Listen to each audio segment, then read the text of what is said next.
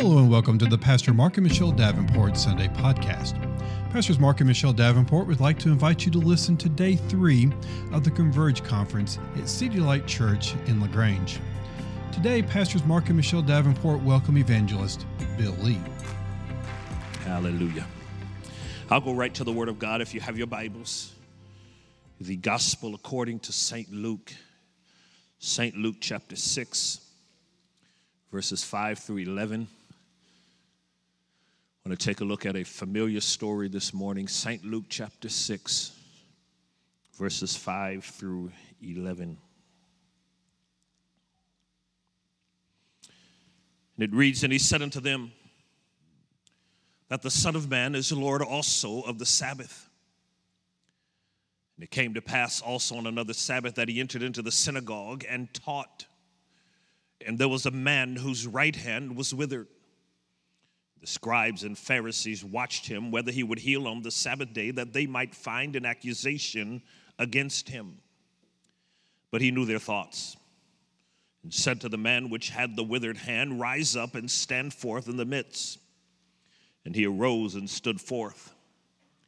Then said Jesus unto them, I will ask you one thing. Is it lawful on the Sabbath day to do good or to do evil, to save life or to destroy it? And looking round about upon them all, he said unto the man, Stretch forth thy hand. And he did so. And his hand was restored whole as the other. And they were filled with madness and communed with one another what they might do to Jesus. We want to focus our attention this morning on verse number 10, the command that Jesus gives to the man with the withered hand. He said unto the man, Stretch forth thy hand. I want to use for a title this morning and speak to you on the subject, Stretching for My Miracle. Amen. Stretching for my miracle. Why don't you turn to somebody and tell them I'm stretching for my miracle?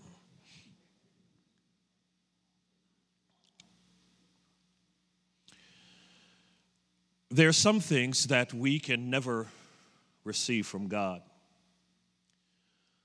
until we are willing to engage in a stretch.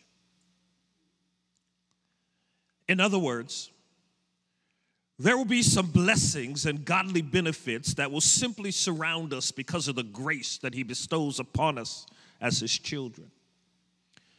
But on the other hand, there are greater blessings, miracles, and healings that we will never receive from him until we are willing to extend ourselves and go after them. While we are living in a day when we in the church claim that we desire the blessings of God, it has become apparent that we are not really willing to stretch out and do what is absolutely necessary in order to obtain them. We seem to want an easy or convenient blessing. We want the blessing delivered to us and downloaded on our computer. We seem to want a microwaved, FedExed, faxed, emailed, instant pop-up, Facebook Live, Instagram, live chatted, and tweeted blessing. The kind of blessing where God shows up according to our declaration and delivers the blessing without us having to engage in a stretch. We have become name it, claim it babies. We want babies, without labor. Titles without process. Blessings without sacrifice, and the receiving of favor without the giving of our substance. We want all these things without ever having to extend ourselves and go beyond the norm and the ordinary. But as much as we may want it that way, as much as we may wish for it, I've come by to tell you this morning that there are still some blessings that we will not receive until we are willing to engage in a stretch. Amen. Why don't you turn to somebody and tell them you're going to have to stretch for this one? As a matter of fact, the Bible tells us in Hebrews chapter 11, verse number 6, It says that without faith it is impossible to please him. For he that cometh to God must believe that he is, and that he is the rewarder of them, watch this, that diligently seek him.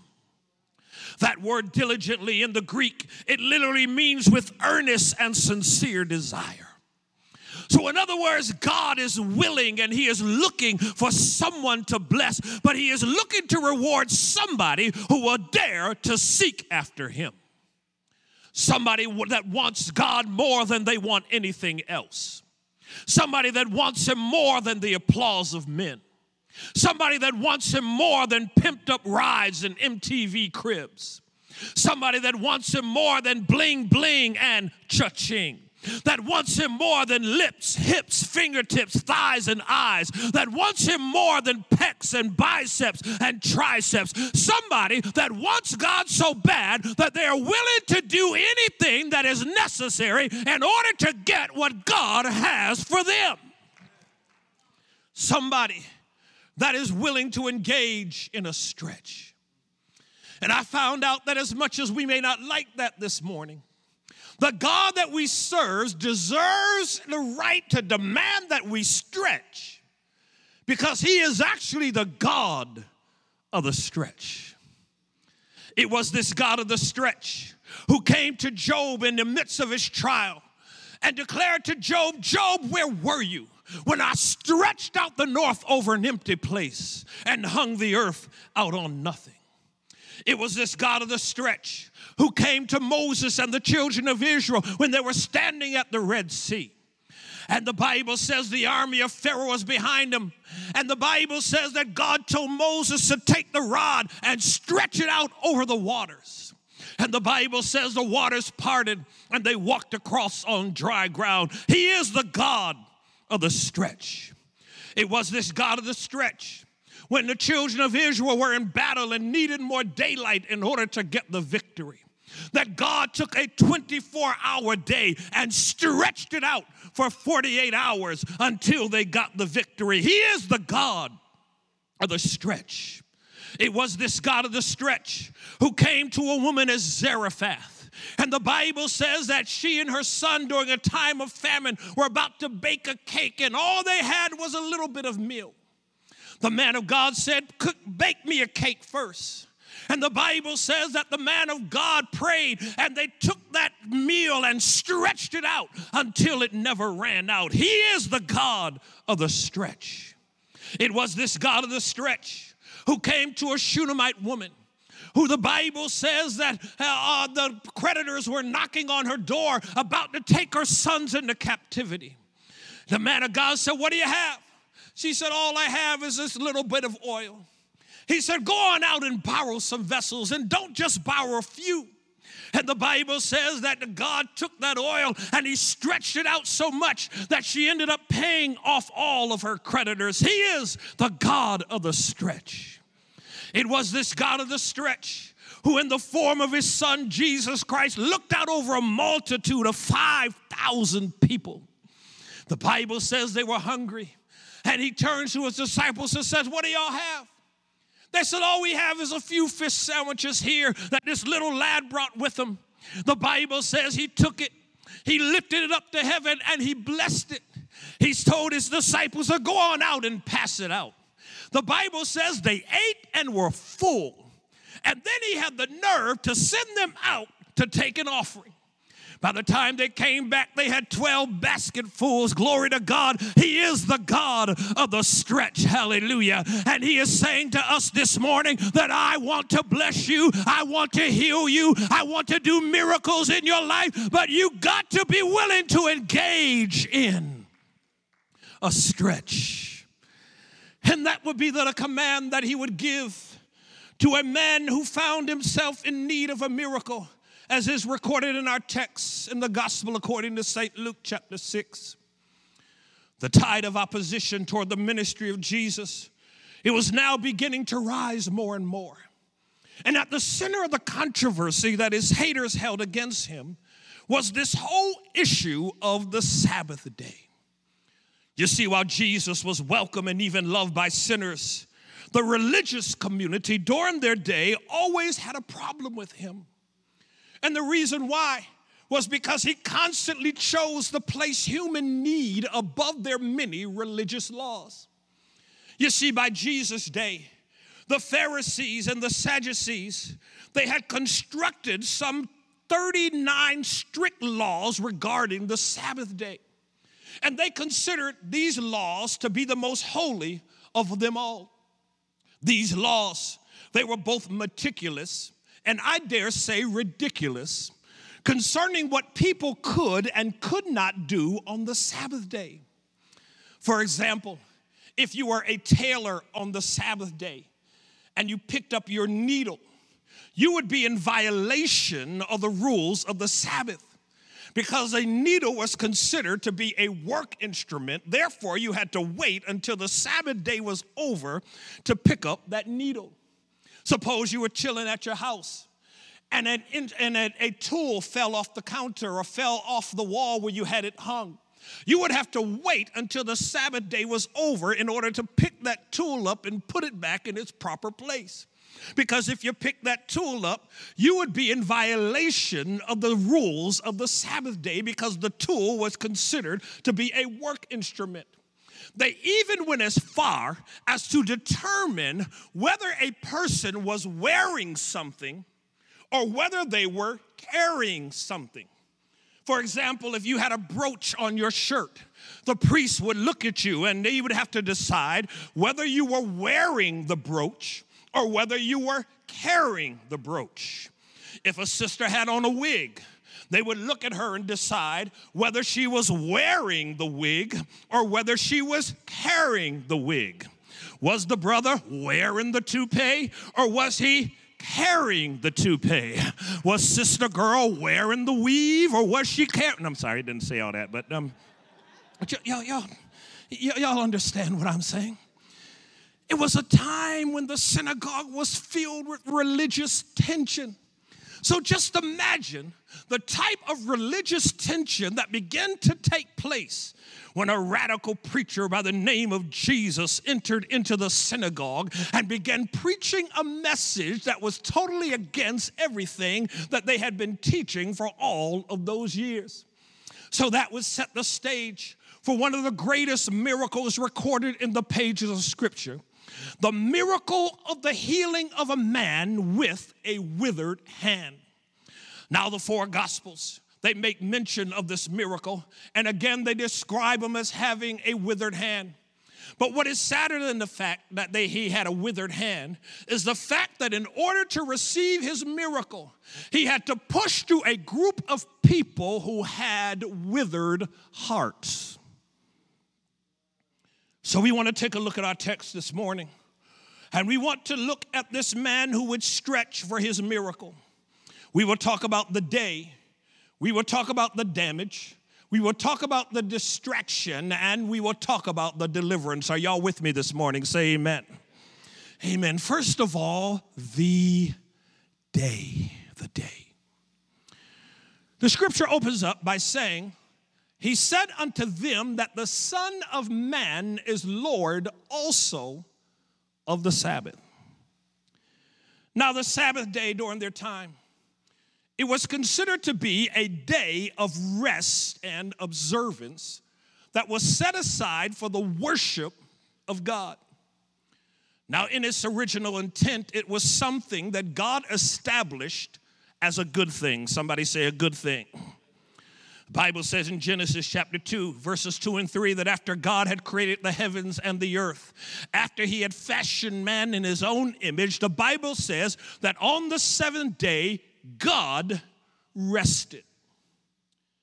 Now understand, God did not need to rest. He was God. He didn't need a day off. He didn't need a massage or a protein shake. He didn't need to go have an energy drink or a shot of vitamin B or a testosterone boost or a glass of Gatorade. No, He did not need to rest. As a matter of fact, the psalmist said in Psalms 121 that he that keepeth Israel, he neither sleeps nor does he slumber. Isaiah said, hast thou not known and hast thou not heard that the everlasting God, the creator of the ends of the earth, he neither is weary, amen, and neither does he faint. So God did not need to rest. But what God was doing was establishing a principle for us. A principle that is simply known as the 6-to-1 principle. Somebody say 6-to-1. What does that mean? That means that God has designed and fashioned us in such a manner that for every 6 days of work, we require at least 1 day of rest. If we're going to have emotional health, physical health, mental health, and yes, spiritual health, amen, no matter who we are, we must make sure that we get that one Sabbath day where we simply just rest. I don't care who you are, how young you are, how old you are, whatever your job is. If we violate that principle, we are going to pay the price in one way or another. You may be anointed and appointed, a super saint. Amen. You may be, amen, anointed with the Holy Ghost and with power and called to do great ministry. But if you violate that principle, I don't care how anointed you are, it is going to catch up with you after a while. My God, have mercy. Amen. I don't care if you're, amen, the super saint, faster than a speeding deacon, more powerful than a missionary, able to leap tall demons in a single bout. If you don't get your crazy self some rest, it is going to catch up to you after a while. It will affect your relationships. It will affect your family. It will affect your job performance. And yes, it'll even affect your relationship with God. And I'm afraid that there are a lot of folk in our society, and yes, even in our churches, that are having trouble getting along with people, having trouble functioning, and the truth of the matter is they simply need to get some rest. Oh my God, it's quiet. Turn to somebody and tell them you might just need some rest. That's right, you just might need some rest. Amen. You don't need another relationship. You've been in 3 already this year. Amen. You just might need some rest. Amen. You don't need another marriage partner. No, you've been married 3 times already and got Judge Maybelline on speed dial. You might just need some rest. No, you don't need another church. You've been to every church in the community. Amen. And been a member there for 6 months and go on to another church. No, baby. You just might need some rest. You can't get along with anybody. You got an attitude all the time. You have no joy. You have no peace. You've been switching this and switching that. And God is saying, what I need you to do is observe what I have established at the beginning of time and get yourself some. Boy, this is good preaching, but they're just sitting there looking at me like I'm crazy. It was a good thing, the Sabbath day. But by the time we come to our text, the religious people of their day took a good thing that God established and applied human rules to it and ruined it with a case of bad religion. Can I tell y'all something? One of the deadliest powers on the face of the earth is bad religion. Oh, yeah. Mm-hmm. Yeah. People kill in the name of bad religion. The Twin Towers in New York City came down on 9/11 because of people with a case of bad religion. My God, terrorists do what they do in the name of bad religion. The Ku Klux Klan claims to be a Christian organization, a case of bad religion. My God, you see, when you got bad religion, you can smile at me on Sunday and talk about me like a dog on Monday. When you got bad religion, you can say that you love Jesus, who you have never seen, while you hate your neighbor who you see every day. Y'all ain't talking to me this morning. When you got bad religion, my God, you can say that you love Jesus while you're filled with hate and racism and prejudice deep down in your spirit. But I'm so thankful to God that I got more than bad religion. Hallelujah. I just wonder if there's anybody in the house that has more than religion. Oh, my God, have mercy. Turn to somebody and tell them I got relationship. Oh, I got relationship. Hallelujah. Relationship with Jesus will make you love everybody. Relationship with Jesus will make you pray for your enemies and bless those that curse you and pray for those who despitefully use you. When you got relationship, hallelujah, it'll cause you to praise Him when you don't feel like praising Him. It'll cause you to love everybody. It'll cause you to love and glory to God and walk in the grace of God. I wonder if I got anybody that has relationship.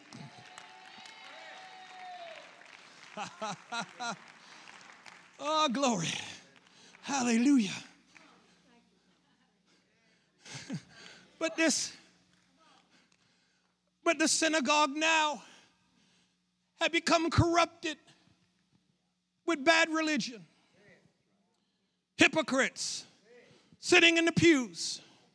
Hypocrites teaching lessons, hypocrites ushering, hypocrites caring for the synagogue. But do you know what I love about Jesus and love about this man with the withered hand? Is that even though they knew that there were hypocrites in the synagogue, every Sabbath he got up, got dressed, and still went to church. Hallelujah. Oh, glory to God. Would you turn to somebody and tell them I've got to go to church, baby? Yes, I do. Hallelujah. Oh, there might be a few hypocrites in the church, but I still have to come to church. Everybody here may not like me, but I still have to come to church. You can look at me funny if you want to, but you better sit on the other side of the church because I'm not going anywhere, because I have to come to the house of God to meet my God because He told me that He would be in the house. I've got to come to church. Now listen, I believe there were motivations that both of them had that kept them coming to the synagogue.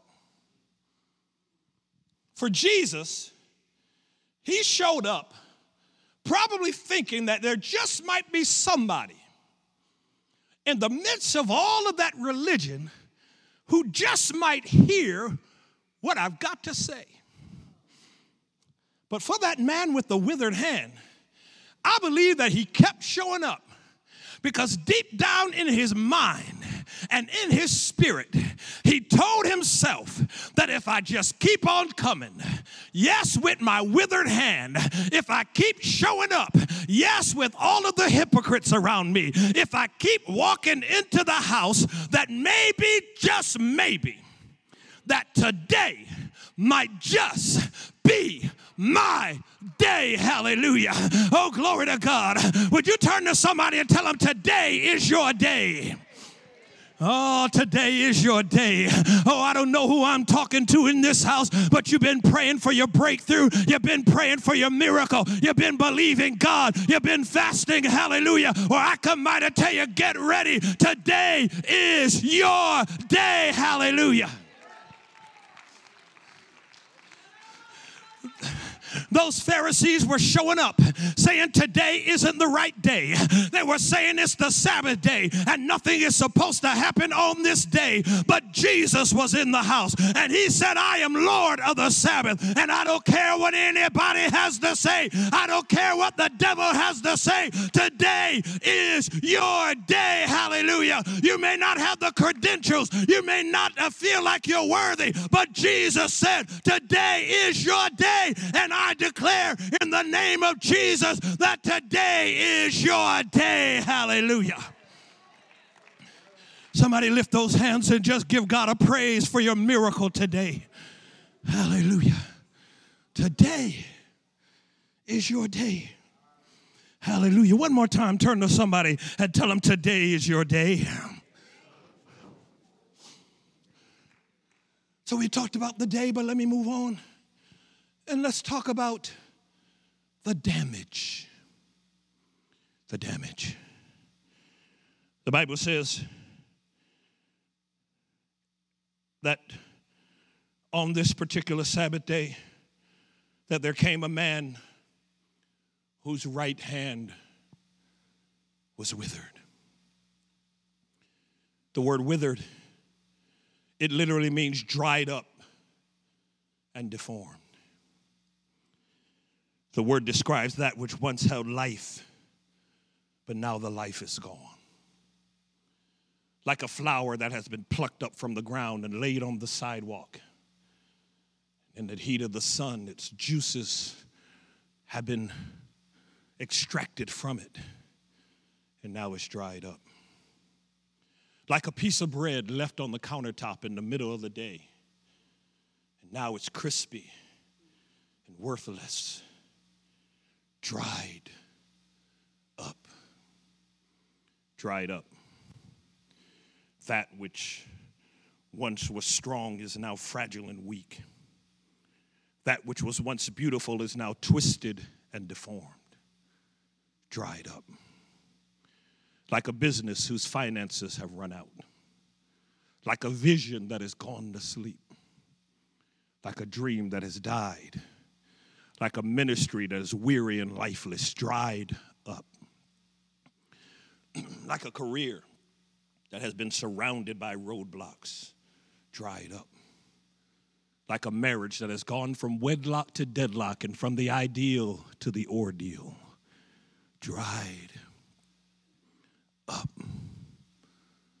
The Bible says his hand was withered.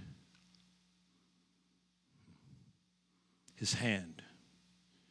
Hands represent the extension of our being. Hands actually put into thought that which is in our minds. As a matter of fact, in practically every profession or line of work, the expression of our expertise is found by the use of our hands. They put into action that which is on our minds. We think with our brains, but we act with our hands. Nurses administer care and healing with their hands. Surgeons perform surgery with their hands. Carpenters and construction workers build and construct with their hands. Computer techs work on computers with their hands. Artists paint and express their ideas. Writers create their books. Fighters knock out their opposition with their hands.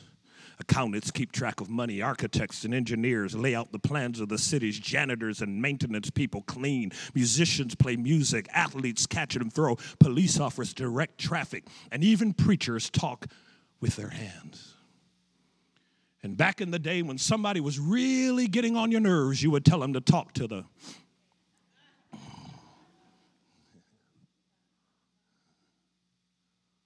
The Bible says his hand was withered. 50% of his ability to express himself was taken away. He felt like a half person, a half man. If he was a woman, he would have felt like a half woman. But understand that not only does it say that his hand was withered, it said that his right hand was withered. Let me ask y'all a question real quick. How many left-handed people do I have in the house this morning? All right, praise God. Y'all special, you know.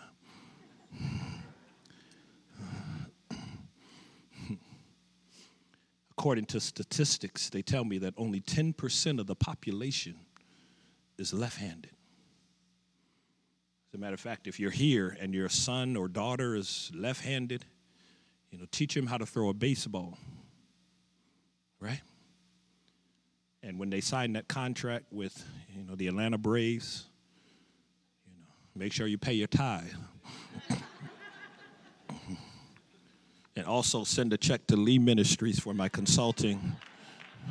Praise the Lord. All right. But it's significant that the Bible says his right hand was withered, because the left hand in Scripture, pardon me, left-handers, is considered to be a form of curse. As a matter of fact, I've traveled over to India and different places in the Middle East, and if a child oftentimes is born left-handed, oftentimes they will literally tie that child's hand to the child's body so that they'll learn how to function with their right hand, because they believe that the left hand is a place of cursing. Even if you look at the Scripture, when the Bible says about those who would appear before Jesus during Judgment Day, he would say to those who have been faithful, enter in on my right hand, and those who are unfaithful enter into my left hand, where there is weeping and gnashing of teeth. If you look at the Scripture, the Bible says Jesus, after he had conquered everything and rose from the dead, he ascended unto heaven and sat down at the right hand of the Father. So the right hand is considered to be the place of authority, the place of power, the place of strength. So the devil attacked this man not in the place of his weakness, but he hit him in the place of his strength. When I was a younger Christian, I used to think that the devil was always trying to hit me in my area of weakness. But as I've grown older, I found out that that's not really what he wants to do. What he really wants to do is he wants to hit me in my area of strength. You see, because if he hits me in my area of weakness, I can grab, as I start to fall, I can reach up and grab onto my place of strength and brace myself. But if he ever hits me in the place that I thought I was invulnerable, the place that I thought he could never get to, the place that I would look at the devil like I was MC Hammer and tell him, you can't touch this area right here. I got this thing together. Y'all know what I'm talking about? I've always had a strong family. I've always had a strong income. I've always had a strong career. I've always had a strong ministry. If he can get his hands on that place, not only will I fall, but I'll start reeling, because I don't have anything to reach up and grab onto. My God, can I preach this morning? Because I'm talking to somebody in this house. You're sitting in church with a smile on your face, and you look like everything is great on the inside, but the people around you don't even realize that the enemy has hit you right in the place of your strength. Coming to church month after month, and you've been reeling. Even throughout this whole year, you've been reeling. My God, people around you don't understand the pressure that you are under, because the enemy has hit you in your place of strength. My God, your right hand is dried up. Family life dried up. Marriage dried up. Finances dried up. Ministry dried up. My God, can you see that man entering into that temple on that day with his withered right hand? My God, everything is all dried up. The place of his strength is all dried up. My God, he is feeling hopeless. He is feeling like life, amen, will never be right. His vision is dried up. His dreams are dried up. His hope is dried up. His sense of purpose is all dried up. But watch the way God works. On this particular day, the man with the withered hand enters into the synagogue. And on that day, the man whose life is dried up is about to have a collision with the very God that said, I am the water of life. Hallelujah. Oh, glory to God. Somebody shout water. Oh, I don't know who I'm talking to in this house, but you got a dried up situation where there is water in the house this morning, and his neighbor, Samaritan woman, and said, honey, you've been sipping Bud Light for too long, but if you drink of the water that I have to give, you shall never thirst again. Hallelujah. It was this same Jesus who on the day of the feast declared to the people that if you believe on me, as the scripture says, that out of your belly shall flow rivers of living water. I come by to tell somebody, get ready. God is about to pour water on your situation. I've come in the spirit of Elijah. I see a cloud the size of a man's hand. Glory to God. And I hear the sound of an abundance of rain. Hallelujah. Get ready. God is about to pour water on your situation. Turn to somebody and tell them the drought is over. The drought is over. Hallelujah. Get ready. The drought is over. Hallelujah. I know the devil told you you would never be the same. I come by to tell you the devil is a liar this morning. The heavens are about to open on your situation, and God is about to pour water. Come on and lift those hands all over the house and receive it in the name of Jesus.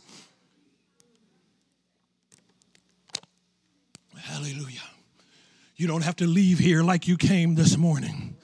I declare in the name of Jesus that some dreams are about to be transitioned and transformed. You see, whenever water is poured on something, it reverses the power of a drought. Hallelujah. Plants start growing where there were never plants before. Life comes back where life had left. Somebody needs to get ready, because the water of life is in the house this morning, and he's going to reverse the damage of the enemy. Hallelujah. Glory to God. What time y'all get out? About 3 o'clock? Okay, all right. I'm just kidding. Somebody just passed out back there. Somebody, y'all stretch your hands. Okay.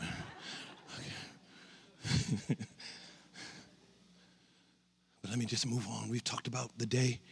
We talked about the damage.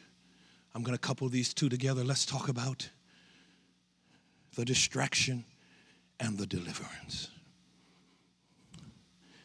Let me help somebody to understand something. Whenever you decide to stretch, whenever you make up your mind that you're not going to be satisfied with status quo and that you are going to get what God has for you, be prepared to deal with opposition. Be prepared that the devil is going to do everything that he can do to distract you. See, and that's the problem that we have in the church. You know, we make these faith declarations, you know. We're going to name it and claim it and, you know, grab it and have it, and mark it and park it, you know. Declare it and wear it, you know. And somehow we think that just because we said it, that the devil is just going to hear it, pack up his bags along with his little children, and go to the Bahamas and leave you alone. That's not how it works, I'm sorry. But once you make up your mind, he is going to do everything that he can do to try to distract you and stop you from getting what God has for you. Be prepared and stop acting surprised when you have opposition. It's going to come. It's part of the journey. It's part of the process. Be prepared for opposition. And let me go a little further and warn you. Because you not only have to be prepared for opposition, but you got to be prepared to deal with where it's going to come from.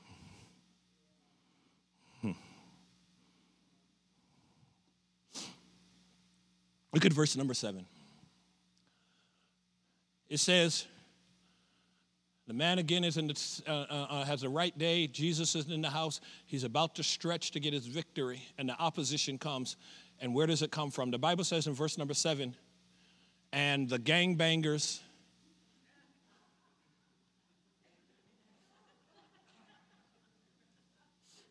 drug dealers, the prostitutes, and politicians. I'm sorry, that's not what it says. It says, and the scribes and Pharisees. Hold up. His opposition, mother, didn't come from outside the synagogue. It came from inside. Oh, the church people was bringing the opposition. Sometimes your worst battles are going to come in the house of God. I got some bad news for you. Everybody that comes here is not saved. Are y'all hearing me? Just because they show up in church doesn't mean that they love Jesus. Doesn't mean that they really have a relationship with Jesus. There are some folk who come out of tradition. There are some people who come simply to observe what's going to happen. And listen, there are some people that come that the devil sends simply to be a distraction to the people of God. Oh, y'all ain't talking to me this morning. Amen. And y'all know who I'm talking about. Just don't look at them while I'm preaching so we won't start nothing up in here, okay? But you know what I'm talking about. They have enough religion to make them miserable. And misery loves company. So therefore, whenever you decide that you're going to break through and get what God has for you, amen, you got to be prepared to deal with some of the religious people in the house that are going to try to stand in your way to stop what God has for you. My God, they're not going to like the way you worship. They're not going to like the way you wear your hair. They're not going to like the way the music is. They're not going to like anything because they are miserable. But you got to make up your mind and tell yourself that I will not be distracted. And go ahead and criticize me. I'm going to get my breakthrough. Go ahead and talk about me. Today is my day, and I refuse to let your dried up self stop me from getting what God has for me. Glory to God. Roll your eyes at me if you want to, but I will not stop. Jesus is in the house, and today is my day, and I will not be distracted. But I like what the word says in verse 8. Verse 7 said, the scribes and the Pharisees watched to see what he would do. And in verse 8, the Bible says of Jesus, but he knew their thoughts. So in other words, Jesus looked around, said, I know what y'all thinking. But what you've got to understand is that your thoughts and your attitude will not affect my actions nor my power. Can I talk to y'all this morning? Listen to me. As long as you are sitting around overly concerned about what people are thinking and what their attitudes are toward you, you will never accomplish anything for God.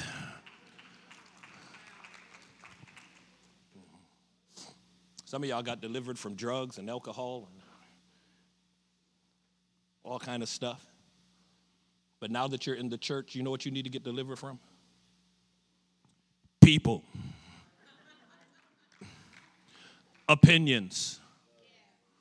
Some of us are so overly concerned about what people are thinking, we can't even worship like we're supposed to worship. We can't even get our breakthrough because we're worried about what people are going to think. Some of us have a call upon our life, and we're worried that somebody's going to step up and remind us of what we did 5 years ago, so we're scared to step out. And we need to get delivered from the opinion of people. Oh, can I talk to y'all today? You see, I've been alive long enough to know that no matter what we do, people are always going to have an opinion. Oh, yeah. No matter what you do. Drive a big car, they're going to call you extravagant. Go out and get a small car, they're going to call you cheap. They're always going to have something to say. Dress up, they're flashy.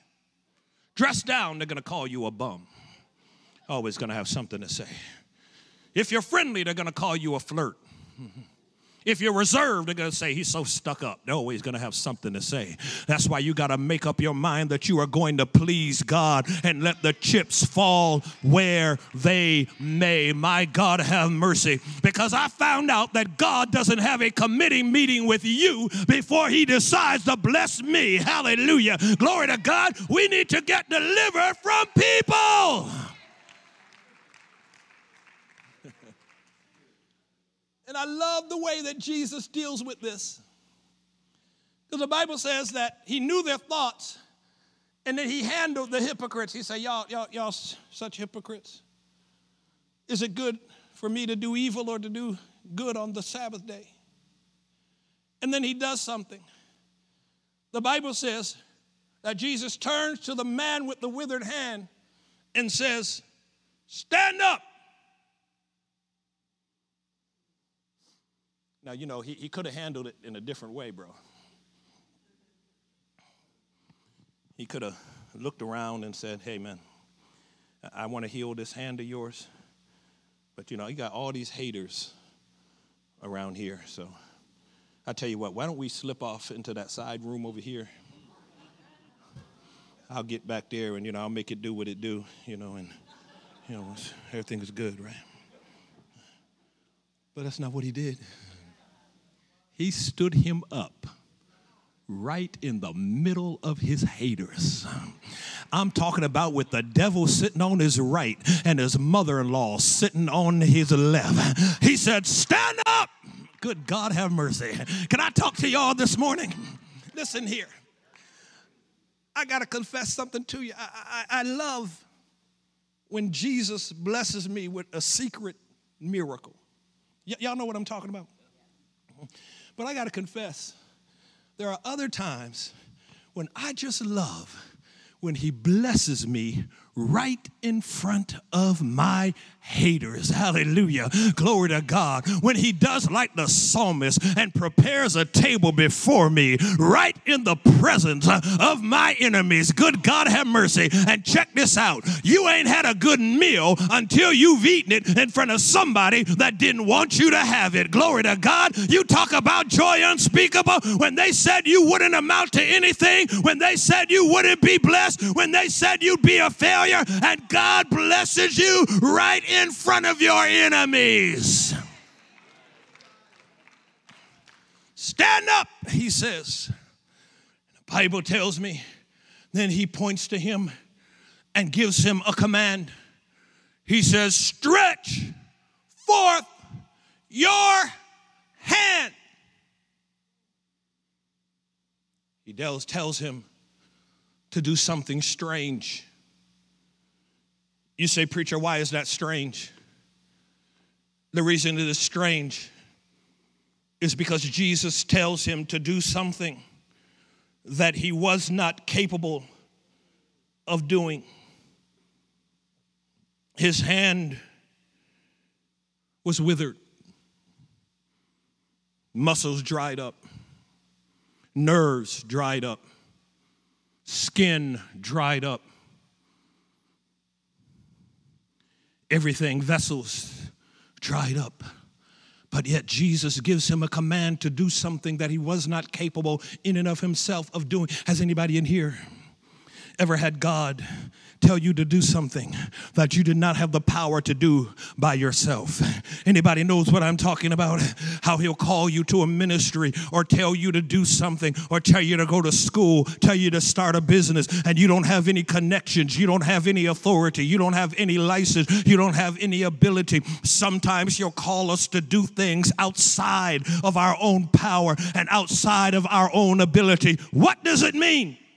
What it means is that he who has called you to do it and commanded you to do it will provide the power and the authority for you to get the job done. Hallelujah. Glory to God. So I believe that when Jesus opened up his mouth and said, stretch stretch left the bosom of the Savior. It traveled through the air, entered into those fingertips, and all of a sudden fingertips that were dried started moving. All of a sudden nerves started jumping and muscles started coming back to life, for he gave a command and said, I'm going to cause you to do what you were never able to do. And before you knew it, the man was stretching forth his hand. Hallelujah. I come by to tell somebody that you can do all things through Christ that gives you strength. Hallelujah. You may not have the ability, but the Bible says now unto him that is able to do exceedingly abundantly above all we ask or think, according to the power that worketh in us.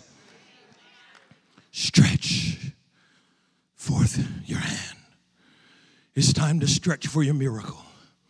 I know that we are living in desperate times, but desperate times call for desperate measures. And I believe that God is calling the church in the midst of everything that is going on to stretch. Stretch for your miracle. Stretch for your family. Stretch for your church. Stretch for your sons and daughters. Stretch for your community. It is time to stretch.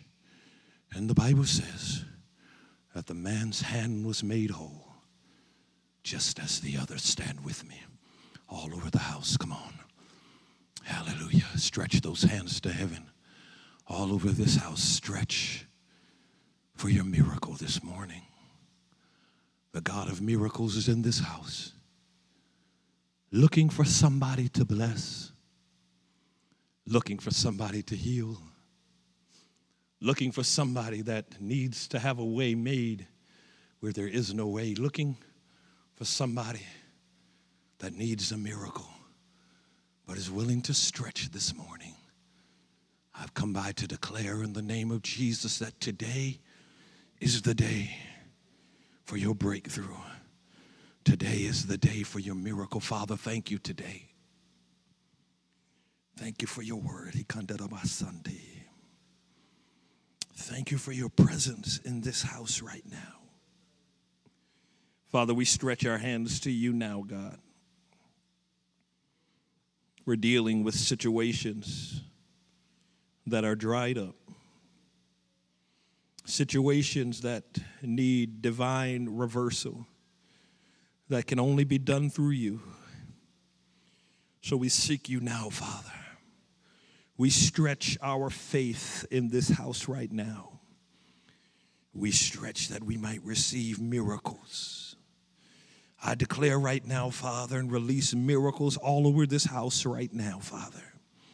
Release miracles into homes, into marriages, into visions and dreams, and cause them to live again, Father, in the name of Jesus. Stretch out, dear Father, and touch your children, dear God, that they might be made whole. Thank you for what you're doing right now, Father. Thank you for moving. Thank you for pouring water on those situations that did not seem recoverable.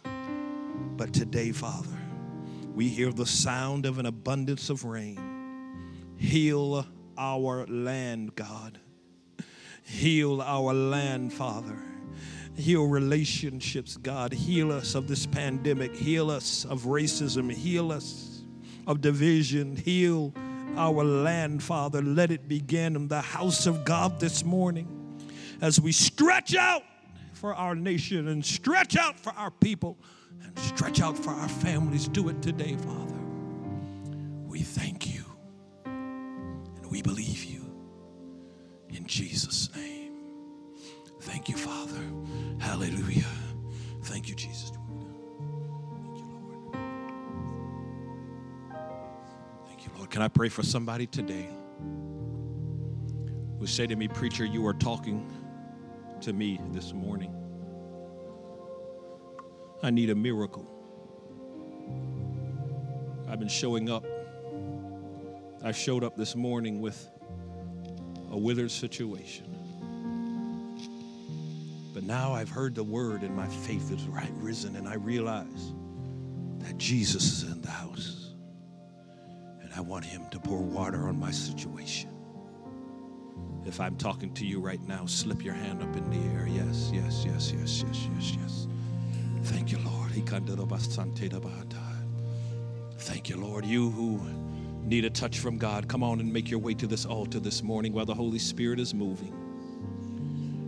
There's going to be a divine reversal in this house right now. The damage that the enemy has caused is about to be reversed. God is going to move in some circumstances and some situations this morning and turn some things around for his glory. Some things that the enemy told you were dead is about to come back to life. The resurrection and the life is in the house this morning. Hallelujah. Come on. Come and believe him this morning. Thank you, Lord. Thank you, Lord. Our altar workers who are here, come on and help us this morning. Thank you, Lord. Let's believe God. Begin to stretch your faith all over this house this morning in the name of Jesus. God, move in a mighty way. I'm stretching to you today, Father. I need you to reverse my situation. I need you to move on my behalf. I need you to touch my body, touch my mind, touch my spirit, touch my situation. Do it today, Father. Thank you for listening to today's Sunday podcast. If you would like to keep up with the latest podcast, please subscribe to the Pastor Mark and Michelle Davenport podcast in Apple Podcast, Google Podcast, and Spotify. If you'd like more information about City Light Church, please visit citylightchurch.net, or if you'd like more information about Griffin Centerpoint Church, please visit gcpcog.com.